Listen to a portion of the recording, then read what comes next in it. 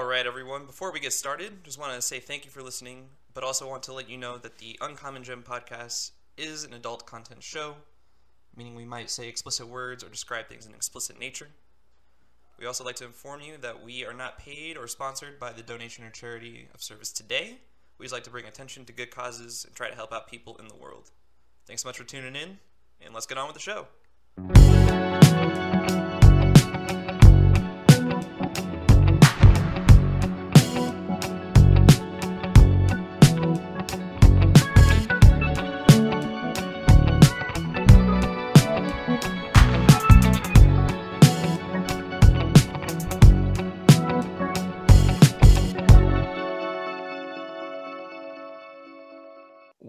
What up, everyone? Episode 3 of the Uncommon Gem podcast. Thanks so much for tuning in. My name is Kevin Estevez. I am the host of this said podcast. Thank you so much to Boy Brooks for that music.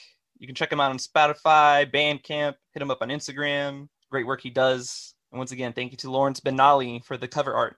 Real amazing stuff that he does too. You can also check him out on Instagram. Wow, episode 3. Things are moving quick here on the Uncommon Gem podcast. I'm liking it though. We're picking up pace, and it's a fun learning process for me. It's fun interviewing these people, and it's been fun getting the word out on some things, some good things. Things are picking up here on the podcast, so much so that I never would have thought to interview a band so soon. But yeah, we're interviewing a band today, and this is gonna be a fun. We'll talk with these guys. They're coming out from Colorado right now. That's where they perform. That's where they're recording a lot of their music. They're going to have sounds of psychedelic rock, little folk music, little country, some twang in the guitar. So today we are interviewing the band Old 40. Guys, how's it going? Hello. Hi. Awesome. Thank you guys for joining. We have with this band Zach on lead vocals and rhythm guitar. Hello, Mom. We got Jackson on lead guitar and backup vocals. That's me. We got Steven on bass and backup vocals. Oh, hey. And we also have Nate on drums and also backup vocals. Hello. And hello to my family. You said I'd never make it, but here I am on the Uncommon Gems podcast, so screw you. We're so Proving proud, them Nate. That's I'm on all a that this podcast. is about. I really want to be a veterinarian. Awesome. Hey guys, thank you so much for joining. So yeah, let's talk about you guys for a bit. So I know some of you guys are from California, some of you are from Colorado. How did we get together? How did this Avengers team come about? So, two of us superheroes, as you so aptly called us, are from Truckee, California. We're from the mountains. We're not, from the sand with all that nonsense that people think of California. We came out here to play some rock and roll, and we met Nate on Craigslist, and we met Steven at an open mic. So that's Jackson and Zach. We both came out from California. Yeah, we moved out here after playing around Tahoe for a little bit of time, and then we decided let's move to the big city and play some rock and roll. And Big city dreams. Here we are. Big city dreams, From the sand to the gutter, as they say in New York. Yeah. Awesome. That's awesome, man. So what has that process been like? I can imagine moving to a new area, but also like finding a drummer on Craigslist. That must be a different process that you're probably used to, yeah? Yeah, it was definitely a blessing because we put out an ad on Craigslist probably the first week or so we moved in, and we met Nate. And it was just like instant friends, and he's a good drummer too, so that definitely helped. Yeah, he's all right. Yeah, so after we found him on the internet, we were going and we were playing open mics and stuff around Denver to try and find a bassist.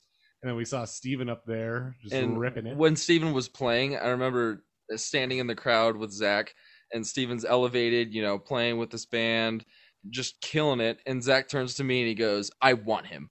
I want him." I looked him dead in the eye and said, "I want that bassist." So we talked to Steven and played at his house until 3 a.m. that night.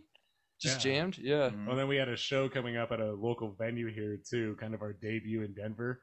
And one of the bassists that we had dropped out at the last second, didn't show up to practice. Stole so my we spent bass. the whole afternoon, the day of the show, practicing with Steven.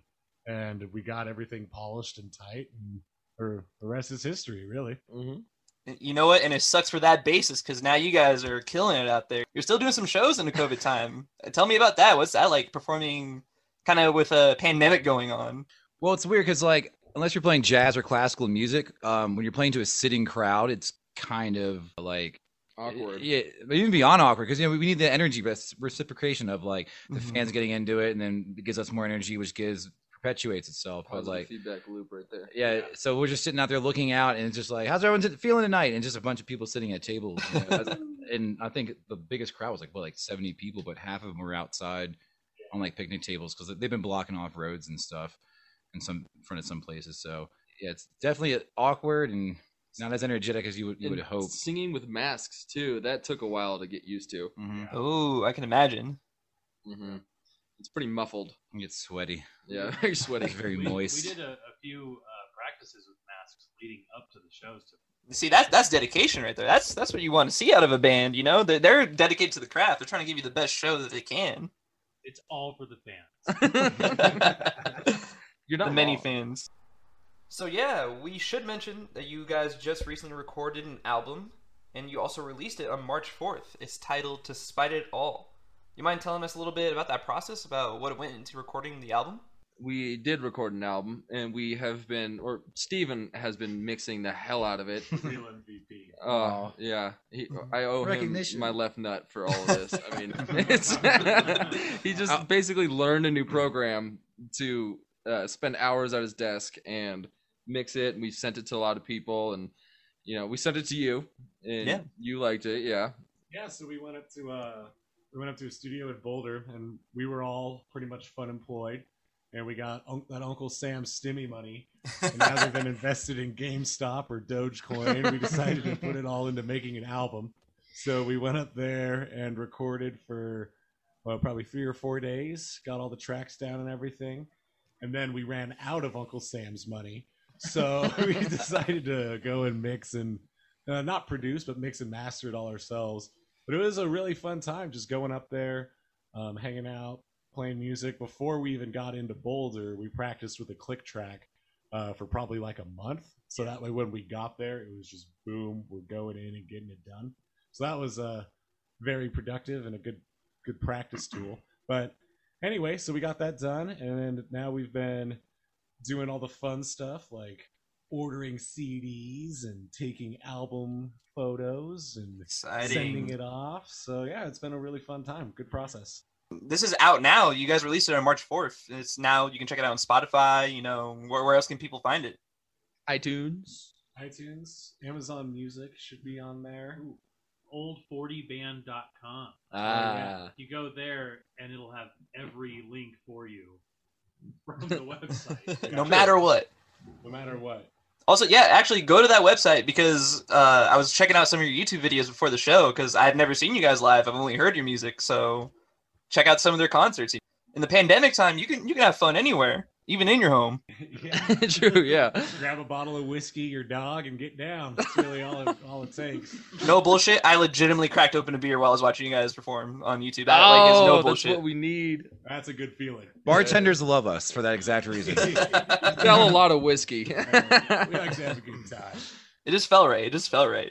Cool. So yeah, the Uncommon Gem podcast, we dedicate some time to bring attention to a donation or charity. And we asked each guest that we interviewed to talk about a donation charity service that they feel should get some attention. So guys, do you mind telling us what we're going to be talking about for donations today?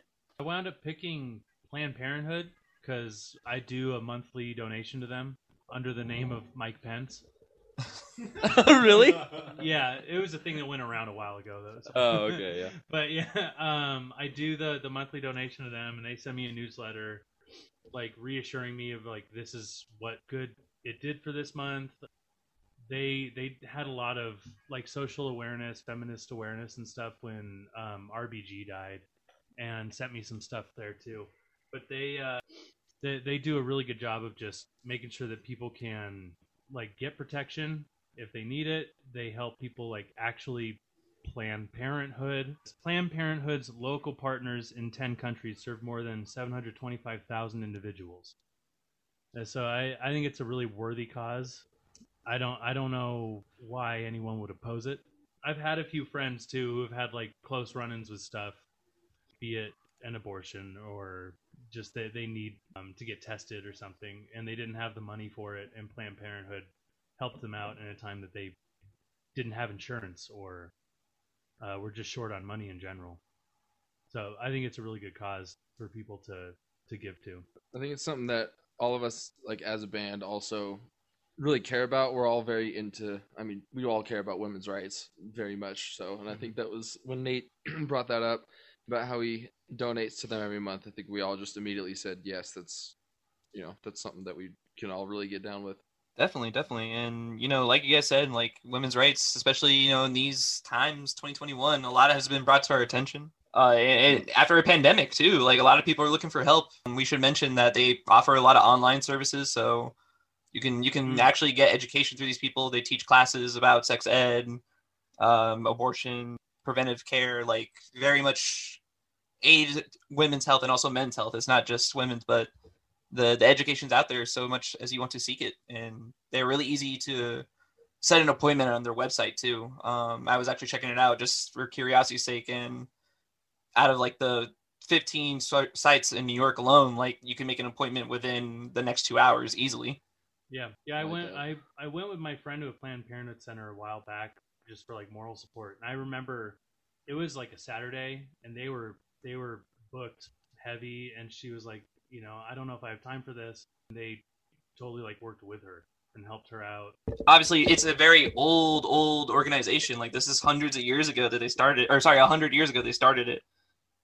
And those times are different. A lot of people are saying some wrong stuff, so they actually have articles like not only like challenging what was said about their like founders and like those beliefs, but try to fix the damage that they have done. Good old fundamental Christianity.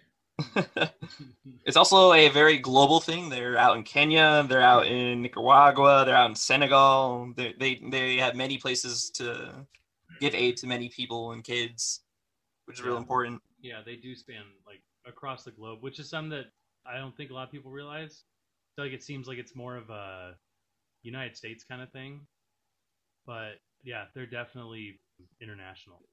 As we mentioned, there's abortion services. They also like offer birth control. LGBTQ communities very much welcome in the Planned Parenthood services too. So they're looking out for a big source of people. Yeah, it's more service to communities than anything, which is always the best route. Yeah, so thank you so much for bringing that to our attention, guys. So you go to PlannedParenthood.org. They also have an app. Definitely check out the app. But all of this information will be in our bio. We'll also post it to our Twitter and Instagram, as always. So we're not sponsored by Planned Parenthood, but as we said, it's just nice to get the word out on some causes and actions that people can get involved in, and people can help other people out. Yeah, check it out. Perfect. So now we're going to go into your guys' uncommon gem. So would you guys please tell us what you end up choosing for today's uncommon gem? We picked the art of songwriting. That'd be the uncommon gem that the four of us have in common.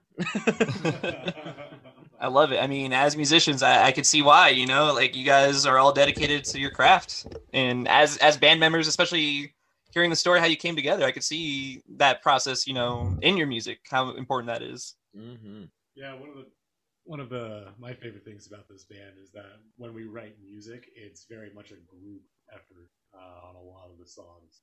It's not by any means somebody comes in and is like, this is how we're going to do it. There's always room to expand and work on it, which is something that I really, really enjoy, as opposed to having one guy in there who thinks he's the bee's knees to the world. Yeah. And he will refuse any other input from anyone. It's just nice to have in a band. It's a good dynamic. Yeah, I think that when you're saying there's like the guy who tells everyone what to do, I think we've all been in that band at some point. Mm-hmm. It is nice to have three other people who just want to collaborate with you on stuff. Yeah, it's to the point where we've decided it's just any like songwriting credits, just put all four of our names on it at this point. Like there's nothing that you can just say is one person's song, which is awesome. Yeah. Even old ones we've revamped them, and they sound completely different than when Zach and I used to play them, like 4 or 5 years ago or something. Yeah, in California. Yeah, and now they just sound like a totally different song, but it's it's because it's an old 40 song, not a Zach and Jackson song. Exactly. Yeah. Yeah, we'll start songs like sometimes Jackson will be like, hey, here's something actually I've been working on. It has like some lyrics, or Zach throws lyrics he already has on something else, or I'll come in and be like, what should be jamming? And there's like a riff I just make up, and all of a sudden that's how Bomba Sharks came about. It was I can't remember which one of us was missing. It was just three of us jamming. Zach was missing. And Zach was missing. He was back in Cali or something. And then all of a sudden it was like, that was really cool. Let's do that thing we did last time. And so more often than not, I'm like, I forgot how I did that. And Jackson will remember. And all of a sudden it was like, and Zach's like, cool, I got, just automatically throws lyrics on top. It's no one's really, like I said, Jackson can come with like 90% of a song. And then all of a sudden, like, we use like 15% of what he brought up front because we just keep adding more stuff into it. Mm-hmm. A part of me is curious just because, it always interests me about musicians. They all learn differently. They all come about it differently.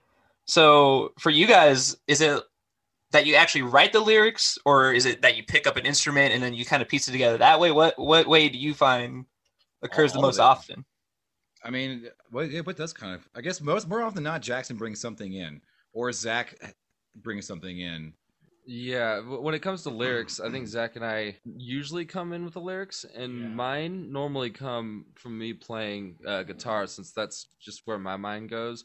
So I start with something guitar related, and then I'll come up with a melody, and even sometimes I'll come up with syllables that flow well with the melody, and then that turns into a sentence, that turns into an idea, and then that's how I write a song sometimes.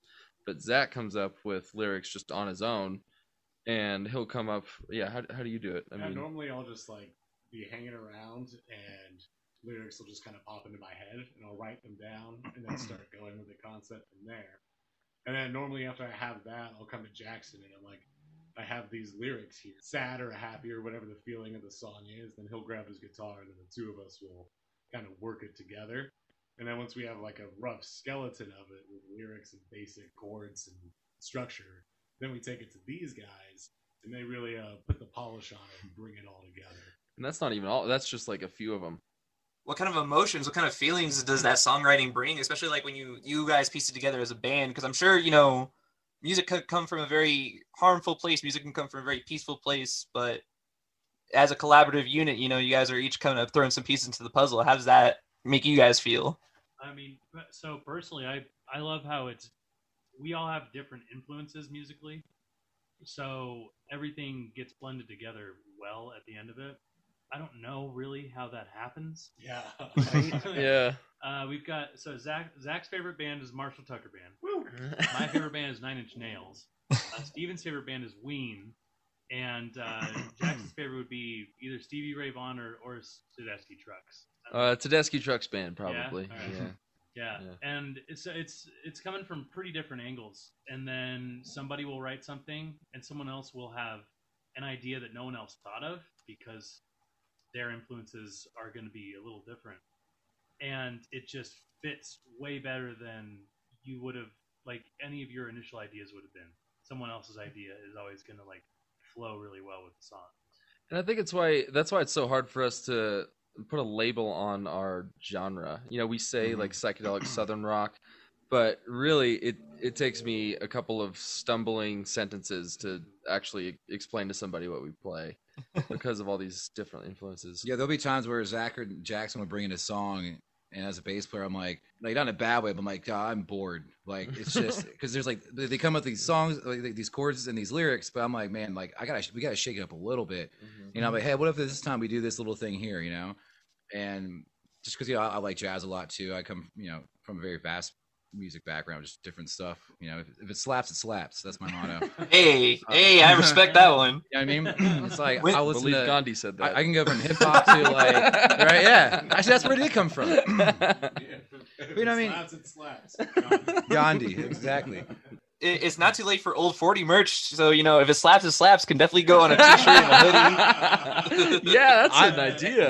That's a Zach joke. That's actually right on par. It's just a picture of Gandhi with aviators on. And headphones, like Headphones, just like a jamming. one. Yeah. It slaps, dude.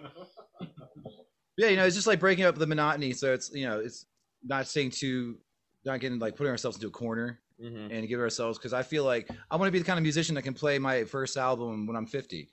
Bob Weir figured that out real quick. Oh, yeah. It's just like be able to play that stuff, like so we can still evolve as musicians, but like we still enjoy the stuff we're putting out. Like literally for the first album, we all made different lists of like, okay, what songs do we want on our first album? We have so much to pick from that it's not just we're not writing album to album either. Like we have like 6 albums worth of material probably right now. We have a catalog of probably 60 plus originals right now. No, it's 55, right? Didn't we count the other day? 58.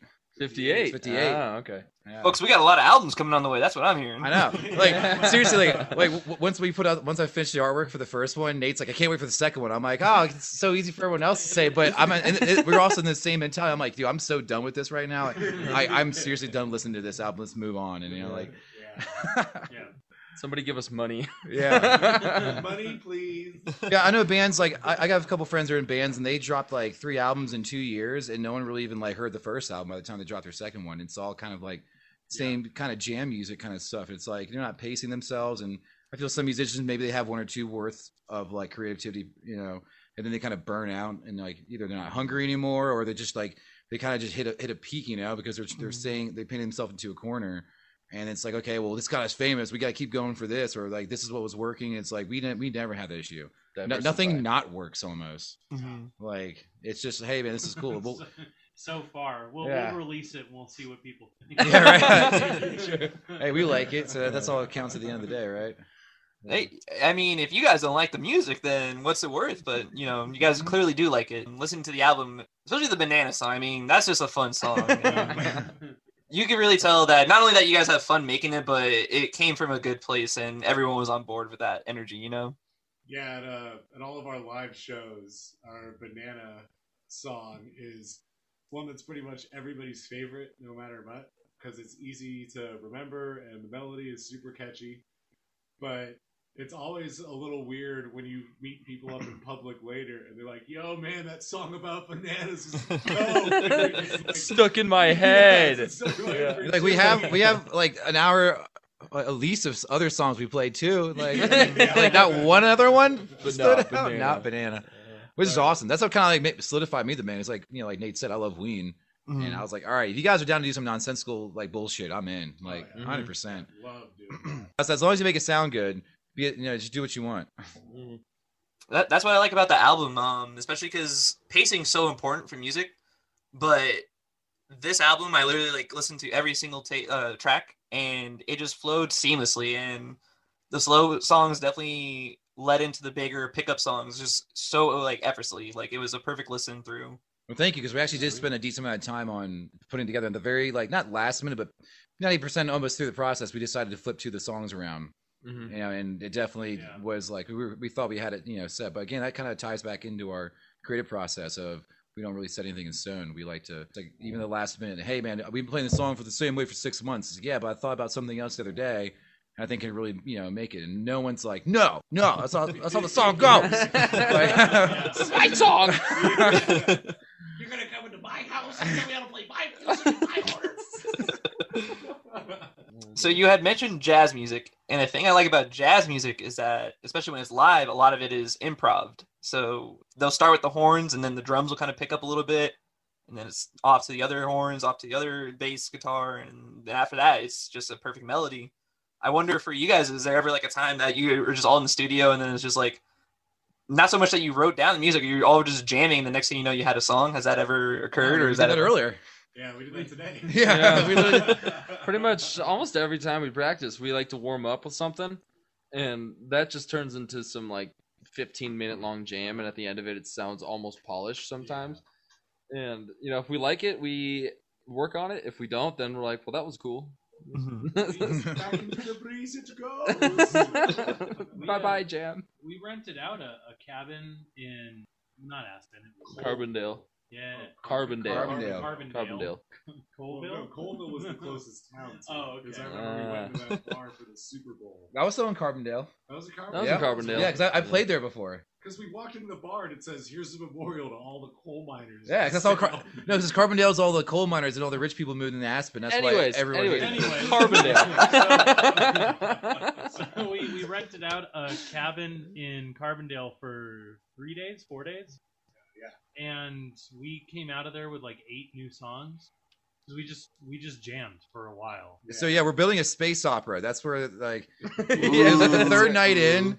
it was like, I don't know, like we had just getting like wasted every day and like just party, like, yeah, we got a cabin, and just having fun with it. And then like the third day, I think it was like the day we kind of like spent the longest amount of time actually playing.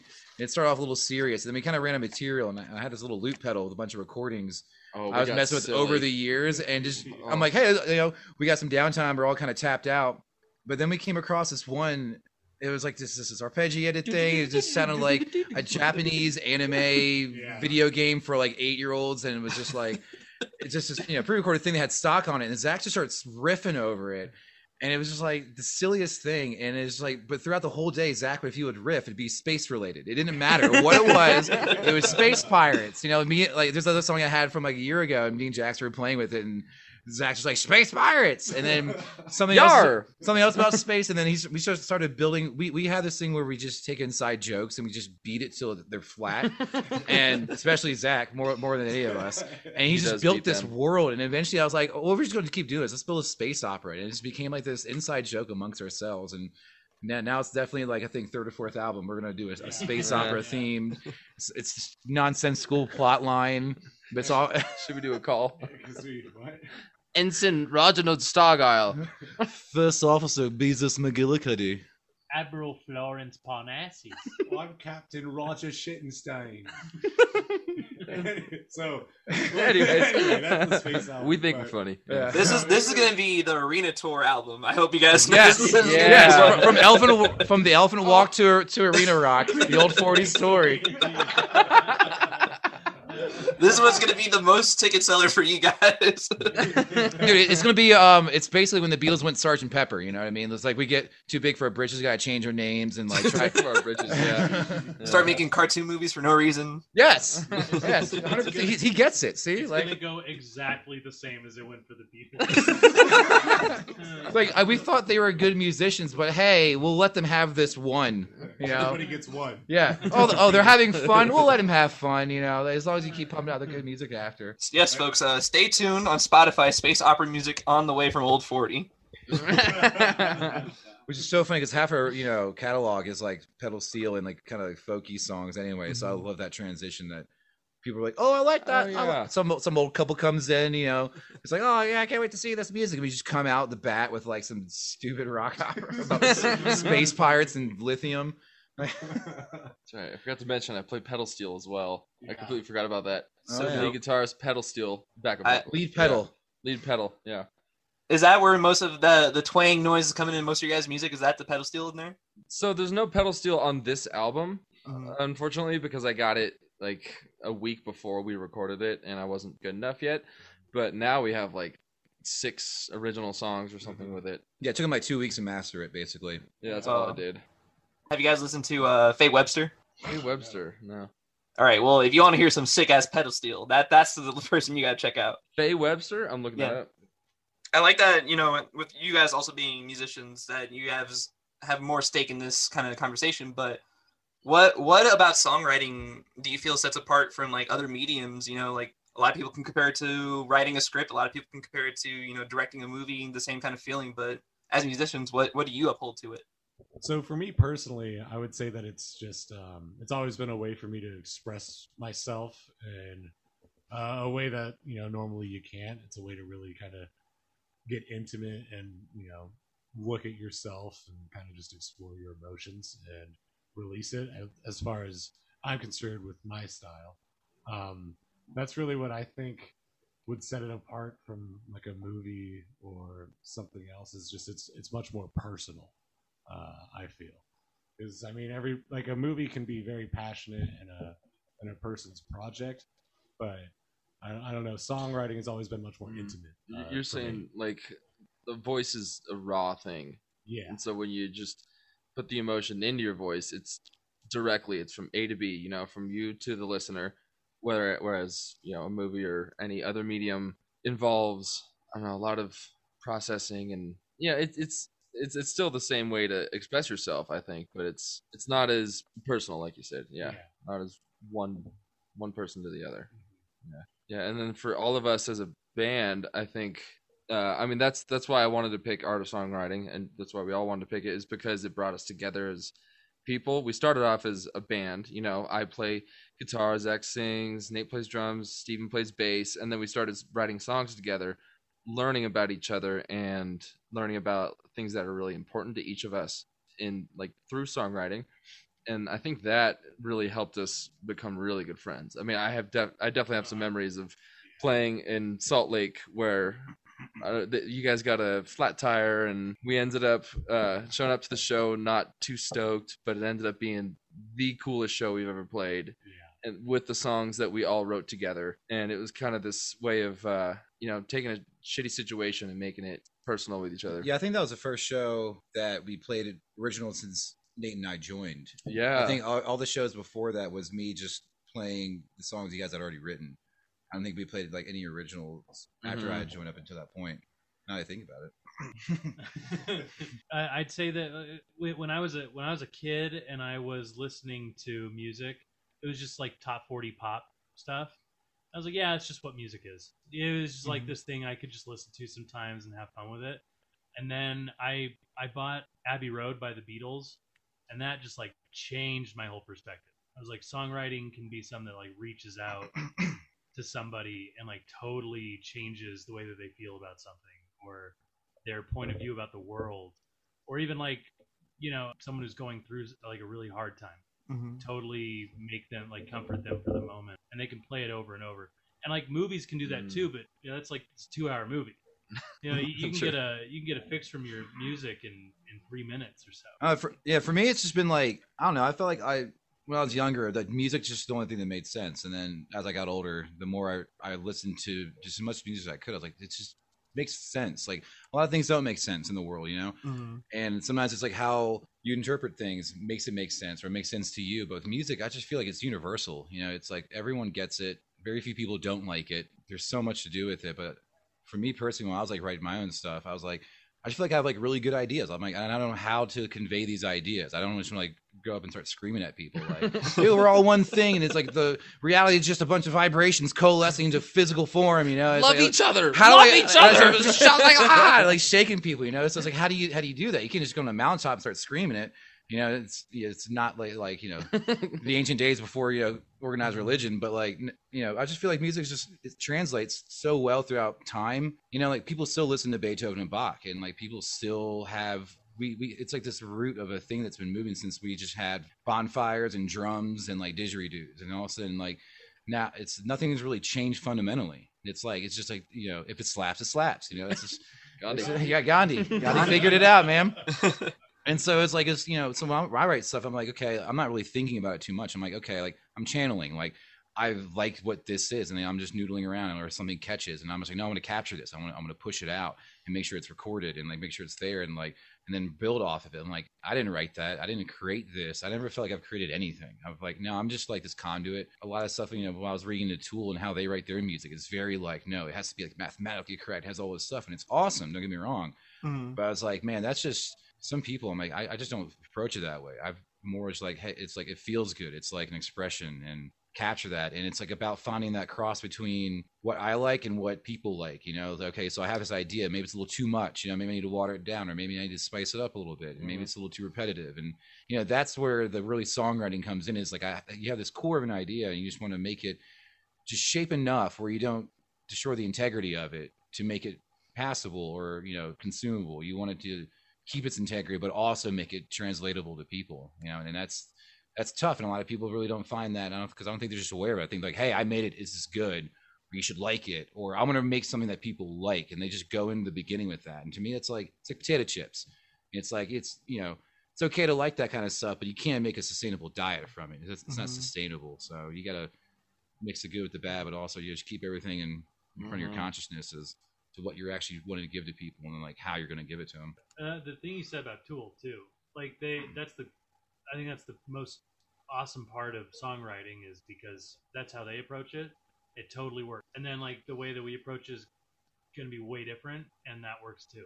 Yeah, Brian Jonestown Massacre is like 5 guitar players on stage, and no one's really doing any solos, but they just know how to control the sound in the room, and that's their thing. You're not going to go to there's certain shows I've gone to, I'm like, I'm not impressed musically, or like technique wise, But you're crying. yeah, but Yeah, it's you're like, wow, sobbing you from that moved emotion. me without saying anything. How'd you do that? Like it happened with electronic music. Like it doesn't matter like what style of music. It's like just it's the message, and we all know the message. You don't have to be. I don't have to leave and be like, was I moved by that musical experience or not? It's like, nah, man. It's like who's cutting onions in here? And it's like you just know. You kind of hit on it a little bit earlier, but it's always that saying, like, sometimes you do kill your darlings. So how often do you guys sometimes, like, write a song and you're like, it's not working, and then come back to it? Or how often is it that time where you're just like, I don't think the song is just going to work? How many times are you throwing some of them away? My girl Kansas. We're all laughing because that's forgot exactly what about we it. did to one of these songs called My Girl Kansas. There was one moment where it was amazing. And we were all having the best time. We're like, this is the coolest jam. We need to make something out of it. And then all of a sudden, like the next time we played it, it was dog shit.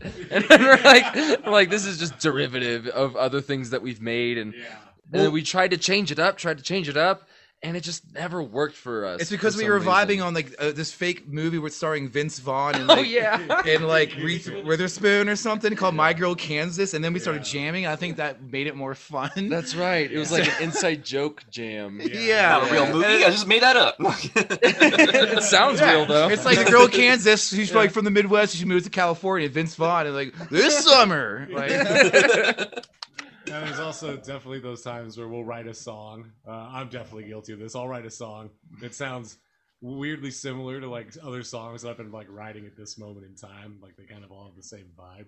So then it's really kind of picking and choosing. All right, which ones are legit? Which ones slap? Yeah. And which ones can we just, Or imposters of the one that slaps. Yeah. which one's Yeah. fake Gandhi? We recycle. Yeah, we recycle right, a lot exactly. though. Like we had that jam earlier, and I was like, that'd be a great intro for a show. And then we had another Sure, yeah. jam, and it was like that would be a great part in something else. It's Mhm. like I don't think we ever really just abandon anything entirely. Yeah, we definitely like keep stuff on the back burner now. Yeah, we've got like 6 ideas right now that we have on our whiteboard that we're sometimes too lazy to get to because it takes a lot of work to go and just have this idea that we had months ago and then suddenly revive it. yo, listen to You the know? recording, just being like, what? Yeah, what did we all do there? Yeah.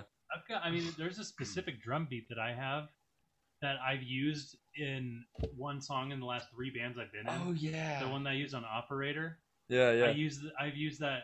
I love that beat. It's awesome. And you guys played something that I was like, I'm gonna put this in this now. Like I keep recycling that beat until it finds a place because it's just so much fun. It is a good beat. Yeah. Oh, when you strike gold, you strike gold. Yeah, what can you say? Yeah, you guys found me. Dude, nice. Suck it, bass player that left the band earlier. Yeah. He still has my Yeah, bass. he still checks his bait. We're probably starting a lot of beef with this guy, and I'm not apologizing. I'm from New York. I don't care. Hey man, I'm from Go Philly, for it. man. Like feed the fire. Let's Yeah, go. yeah. You're on our side, Kevin. I like exactly. But if he comes around to beat me up, I'm gonna buy you a plane ticket so you can come out here and you can beat him up.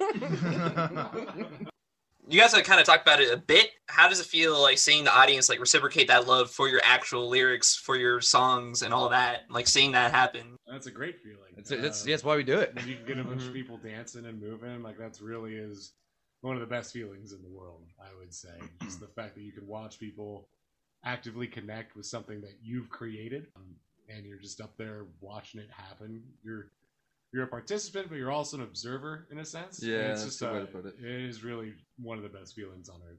One of my some of my favorite shows actually are not from like the bigger ones that we've had or the ones at like the nicer venues, but there was a small house show that Zach and I played once where we brought out our inflatable alligator, and the people were so excited. It was just me and him, 2 guitars, 2 microphones. They brought out our inflatable alligator who we had people sign, and there were these drunk guys just hammered, body slamming the thing, Yeah. just over and over, and there was the energy was off the Yeah. off the charts. It That was was crazy. Yeah, I don't know. It was Yeah, a cool way to Lions, party. at Lions Lair, it's like my buddy Champion, a couple of people picked up Noah because he wanted to crowd surf, but there's like 20 people in our front. number 1 fan Noah. Yeah, and so they just picked him up, started crowd surfing him, like around, like I guess you And want to this call it venue crowd is a surfing. very, very tiny venue. Yeah, it's a very small venue. Like I smashed my head on like one of the hanging speakers like twice. Like how Oh, man. God, it was bad, dude. I think I have a level 1 concussion. Like I remember everything, but I don't feel good. Like, but it's just that kind of thing like that. You know, it's like it's not some. I mean, yeah, it'd be great to have like hundreds of fans with crowd surfing going on, but it was like we had that energy that someone was like, this needs to happen, and like just to watch like all the people who were in front of us standing up, kind of like come in on this like this really silly thing. It's just awesome, yeah. It's just you can't beat it. And then you get people after shows too. I love when people come up to me after a show. Yeah, people we don't know, Yeah. especially. Yeah, when someone you don't know comes up and they're like nervous to talk to you, and just saying, your guitar playing was one of the coolest things I've seen this month, and you're like, oh, This month. oh, Hey, man, special, but in the information age, that's really important. Like people's It's like true. attention span is like 7 seconds, dude. So a month, that's And it's massive. been a great month. Yeah, dude. But my buddy like nailed it years ago. He was like, I'm like kind of a nerd. I'm introverted, and I always wanted to go to parties and be cool and be the center of attention. But I don't like being the center of attention. And I don't like the popular crowd, but I play music, so now I get to hang out at the cool parties. Everyone knows who I am. I'm up on the stage, and I get to hang out, and I don't have to talk to anybody. Yep. And I was like, that's a really good point, man. That's like you can be like the life of the party and not have to be like throwing out dumb jokes and like engaging. And it's like no, it's kind of a cool little like way of being like the life of the party, but also not being like the full attention. Like but we do because we're funny. well, we are. We're pretty super funny. Yeah. We're funny and very good looking too. You know, especially hearing you guys' story, how you pretty much made this album on unemployment, you know, tooth and nail, each and every one of you really put in your effort and made it as a unit. So how do you guys, as musicians going through that, feel about more of the mainstream artists and their efforts of songwriting? Because, you know, I'm sure maybe not a lot of people know, but you look at the top 10 and almost always it's like 6 writers to a song. And it's the biggest song in the world, sure, but does it really feel genuine? I think it's awful.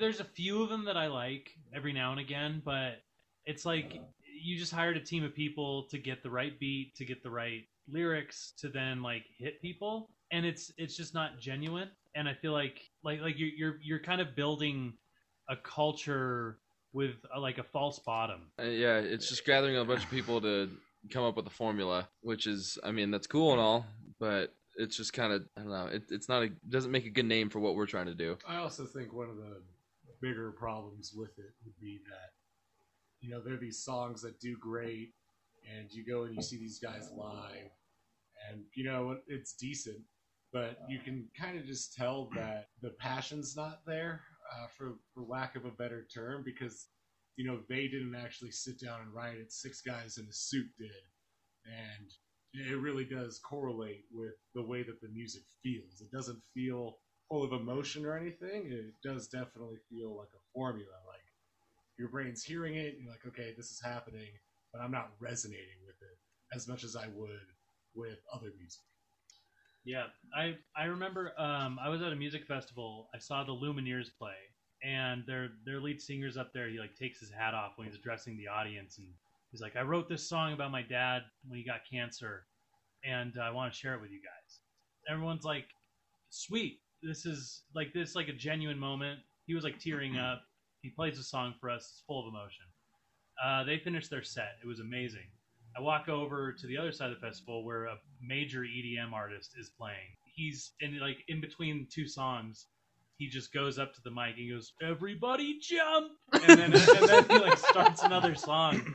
And I was like, this is just so different from the feel that I just got at the other stage. There's so many bands. Like I used to work at this local venue here in Denver called the Bluebird, and I would see musicians I never heard of pack the house and just completely like it's like an intimate thing. Like there's that guy and or the people who wrote the songs, and like it's like a direct translation. You know, you can feel that, and like I have no idea who this guy is. Not my favorite type of music, maybe it was all right, but you know, I saw it so many times, and I've also seen the opposite. I've seen people try out and they're in it for themselves, or it's like a production. You can tell it is a production, which is fine. You want to go see a big, awesome movie and like on the IMAX, and it's like crazy, you know, it's all blowing your mind. It's just like a sensory overload, and I feel like a lot of music is about that. It's just like, oh man, this is bigger than me, and I'm maybe it's just like these small little fractions of what music is as a whole is all people need. I'm like, give me the whole course. I want everything. I want the production level. I want the quality. I want like the actual emotion in it. Like every little thing should be accounted for. Otherwise, why should I pay? But then some people just like want to come out and have a good time, and that's all they care about. It's just background music for an environment, which is great. But like that happens. I think that's just like culture now. I think that's why that's just so popular, is because people they just want that. They want that quick release. Just a little bit. I think one big part of it too is like pop country, where they found words and phrases that their demographic likes and will buy, and they've done market research and all of this stuff with big firms, and then you just hear, "Hey there, girl, get in my truck with your short shorts. We're gonna go stare at the moon, drink a Coors Light. Friday night down at the bonfire, down by the river," and you're just like, "You didn't write this." I like it because it's relatable. Yeah. Like that. it's too relatable. It's too real. Exactly. There's nothing. It's all on the surface. But then you hear It's John all- Prine and using the same instrument, talking the same language, and it's just like you just teleported me to another human being's body. Like it's Great. amazing like what people can do with the same instrument. And it's like, look at the Ramones. Like they you can tell that they picked up their instruments and just put their fingers over strings and started hitting, and it sounded right. And their songs are not difficult, but like they created a movement because of the attitude. Like Hendrix, I will argue, there's like plenty other guitar players at his time that were doing some of the most like experimental things and pushing electric guitar to its boundaries. And like, but you don't really know about him. But Hendrix just brought an attitude, and the attitude translated into the music. And I feel like it's like your attitude's a big thing, and you can know that's him writing his stuff. And how many times have you heard blues riffs? So like how many times like the same blues riff? And then still Jackson showed me some guy like last week. I'm like, man, just when I thought I heard every blues riff you could possibly do, someone else comes along, and it's just, you can play the same thing people have been playing for 100 years and still like add something into it, and it's like, okay, that's real. Like there's no denying it. Like you just know it. You can feel it in your bones. Like So somebody else comes along and just blues your mind. Oh! so what I said, pay to come blow my mind, like Gandhi. Oh my God. Oh God. Print it. We just like all of our merch is just different quotes with Gandhi on it.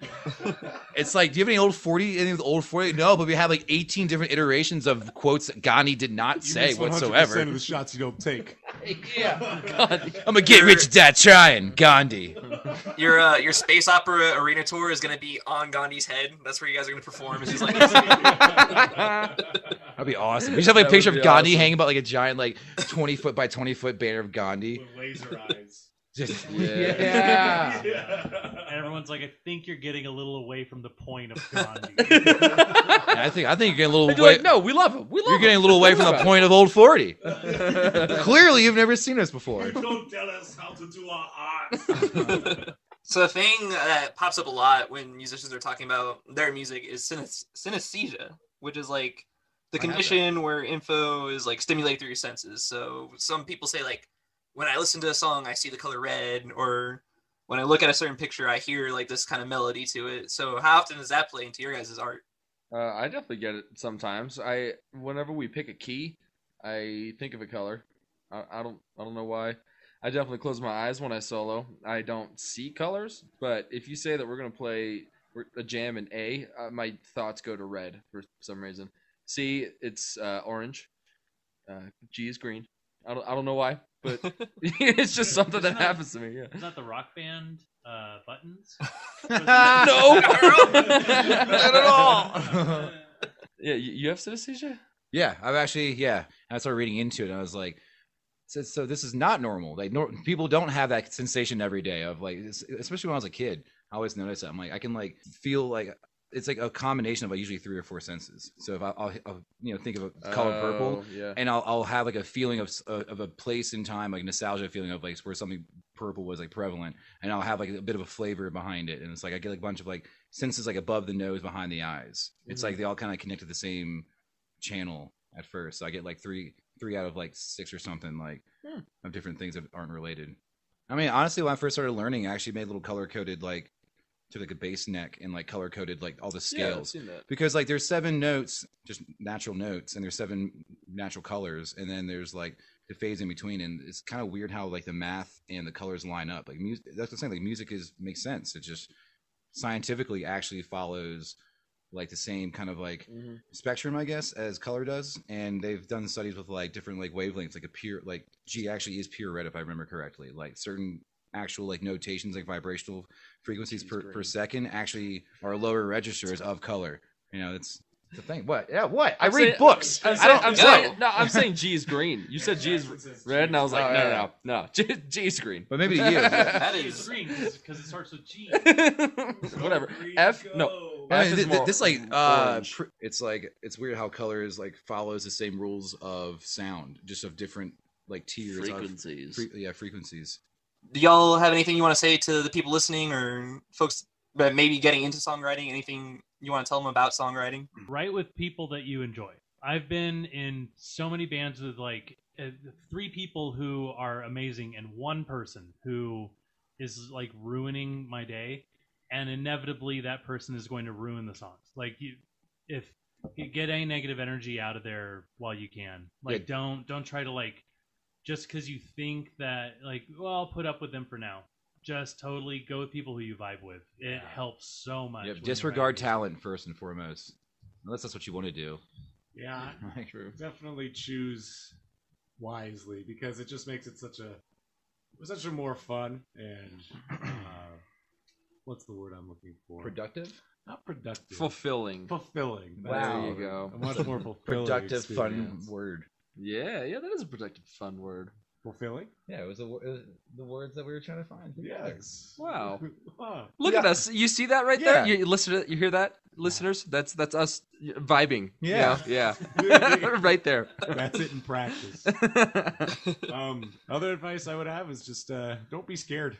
You know, a lot of people are nervous to go out and chase it, but there's, it's your life. So My first open mic was absolutely terrifying. Yeah. You keep going through it. It definitely becomes a big part of your life at some point. Hopefully it becomes, if anybody's on the edge, hopefully it becomes a big part of your life soon enough. Yeah, whenever, because I've done lessons and stuff, got kind of people moving in the right direction. And the only 2 pieces of advice I always start people with is never forget how to listen, because once you start playing music, you'll listen differently. You'll be like, how is this going to make me better at my instrument? And it's like, at shows, my friends always found me because you look at the bass player and draw a straight line, and you'll find me in that line. Like I'm just sitting there watching, and always make sure you remember how to listen and enjoy music. But another thing too is find all your inspirations, research them, and find out who inspired them. Yes. Always look at your inspiration. You'll find that any musician worth their salt is going to be like, I'm not good, listen to this guy, And that's like when I first got into bass, I was obviously listening to Flea and saw his interview, and Flea just starts naming off these jazz musicians. I'm like, who are these people? I'm like, Charles Mingus. I'm like, I've heard that name, And man, like not only will you discover a lot of music that you never heard of, but you'll see where your influences got their music, and they kind of become less of like demigods almost, and become like, oh, I can see like where he's in. It becomes more approachable, and you can be like, oh, I can actually do this. They're not just above me anymore, It's like they took their inspiration from someone. They started somewhere, and seeing that like your inspirations in those inspirations, if that makes sense. It's like that's a good way of knowing like, okay, you got the ear for it. What do rappers say? It's like respect the game. No, like I don't know, the ones who slaps, it slaps. Oh yeah, that's what they say. Yeah. The most hate the player, important hate the ludicrous game. lyric. Yeah, exactly. Are you trying to say don't hate the play, I hate the game? No, it's like pay homage to like. You're not very. You're not in the rap game very much. I'm right? not. No. Clearly. Or I heard a rapper once say like, a rapper once said. I accidentally watched the MTV. You ever seen VH1? I do want to give a quick shout out since we are talking about songwriting. One of my favorite songwriters unfortunately passed away in MF Doom. I don't know if you guys listen to him, but yeah, I do. I love it. one of the most technical, like if you want to talk about songwriting, if you want to talk about like you had mentioned earlier, putting syllables in specific places. Yeah. The dude's internal rhyme is stupid. Like he'll have 8 words that rhyme with each other in 2 lines, and then the end of one of those lines, the word at the end of one of those lines rhymes with another one at the end. It's like he can't help but rhyme everything that comes out of his mouth. Yeah. And his imagery, man, that guy's imagery was insane. Like Dang. I've never heard anyone rap the word spigot like him. Like it's just awesome. Like can you dig it like a spigot? My guess is yes, you can. Like, can I kick it wicked? And I'm like, and he can just his whole songs are like that, dude. It's fucking insane. Folks, that right there was bars.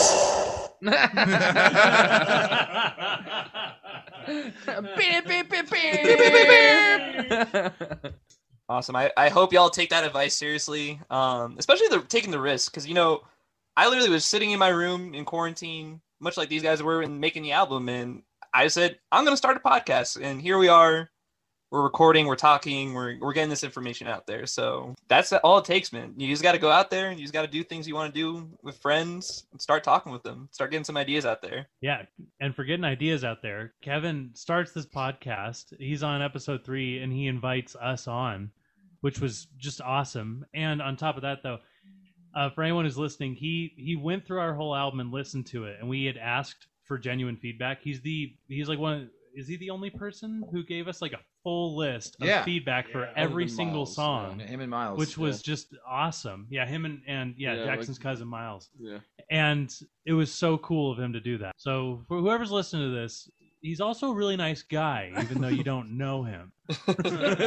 He's a very good listener, has good comprehension skills. Yeah, and he does know about music too, because some of his pointers actually were helpful for when we were mixing the album. Especially because for what Nate told me is like you're not really as much into rock as much as like I guess like rap and hip hop, and I was like that's even better. Like have someone who is a little disconnected from it, and still that's what music is, man. It's like I've how many times we've had conversations and just talked about like music we don't know or would never normally listen to. Like these guys, Zach and Jackson, are always playing this country music. After a while, I'm like, actually, this is kind of a good song. Yeehaw! And I think about it, like, I just like, I hated bluegrass, and I moved to Southwest Virginia. Now I love bluegrass, and it's just cool, like how to get different perspectives, and by that we're all combining together and like making each other like better artists through the process.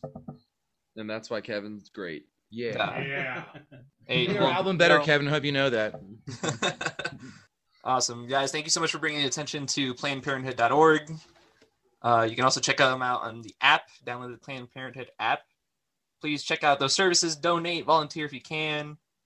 And also check out Old 40. They just put out an album. March 4th, they released that album. It's out there for you to listen to on any streaming service you got. You can also go to their website, see what they got, buy some music from them, help these guys out. They're working hard on this music, and it sounds freaking amazing. So... Oh, no, thank you for having us on. Yeah, thank you so much. So much fun. Of course. Now, as always, you can check us out on Spotify, SoundCloud, RSS.com, YouTube, Apple, and you can also follow us on Twitter and Instagram. You can also check these guys out on Instagram and Facebook. Old 40 is all you got to look up. Normally, we end the show right here, and we play some of Brooks' music, but since we're interviewing a band, I got to talk about the music that they want to play for us here on the show, which I'm very grateful for. So, guys, and we definitely want to ask them a little bit about songwriting for Can't Stop Now. So, guys, how did the process for writing this song go? This one started with Zach.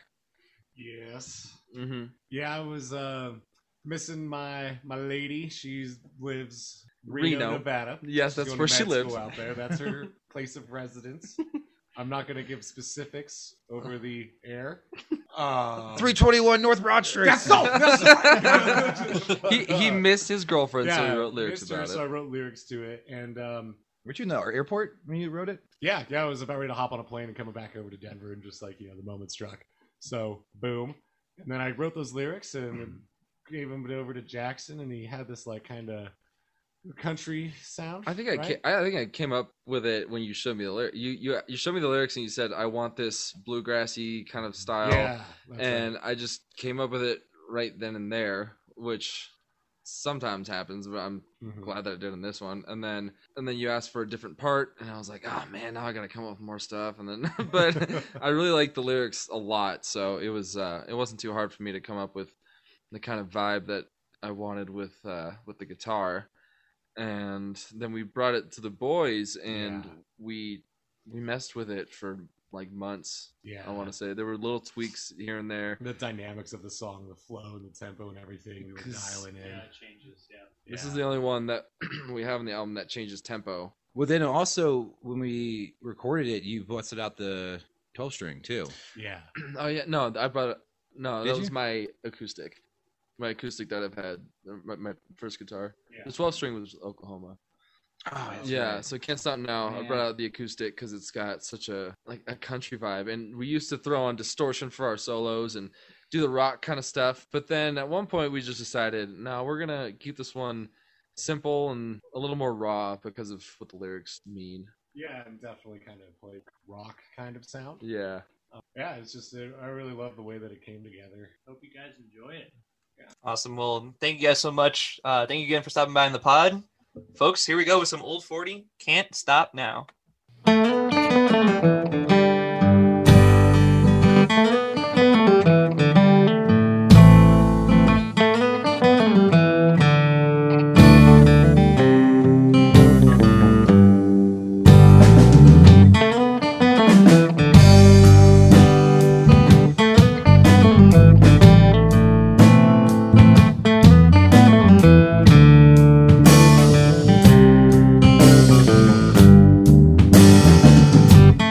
Honey, I swear that it gets harder every time. Gotta hop on that train and leave you behind, chasing things that I don't know whether they're so far to go. All the things that might let me find peace within my soul. And I know that you're always facing to the east, and I'm always shouting west, hoping we can find something in our lives, the love, yeah, that we can't contest. But I can't stop now. Lord knows I've come too far to just stop now and lower down the bar into the places and the spaces that I said I'd never go.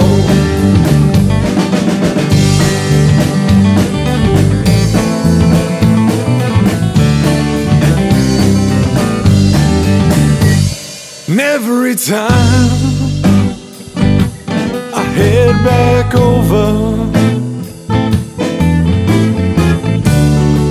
yeah, the desert to my land, I only think of you and me in all of our times, both good and bad. And I dream of a day when I can simply no longer want for more and be satisfied living my life next to that alpine lake shore. But I can't stop now.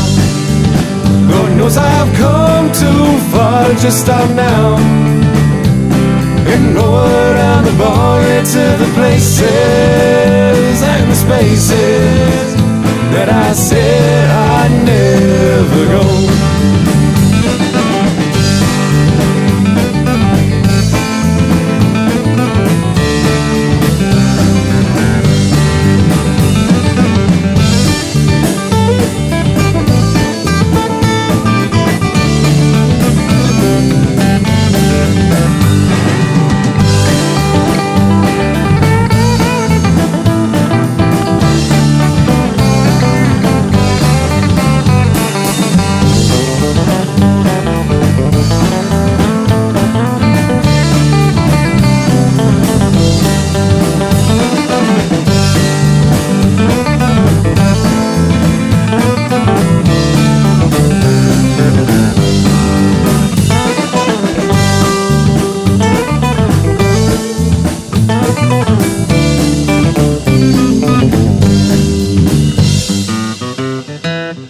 And I know that you're always facing to the east,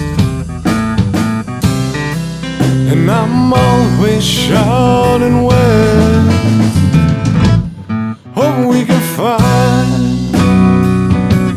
something in our lives, the love,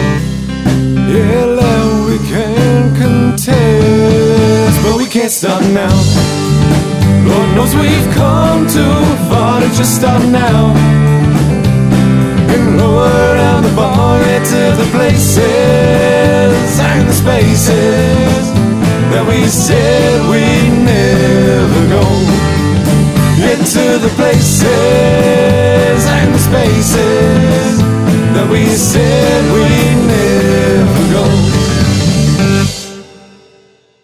Goodbye and good night.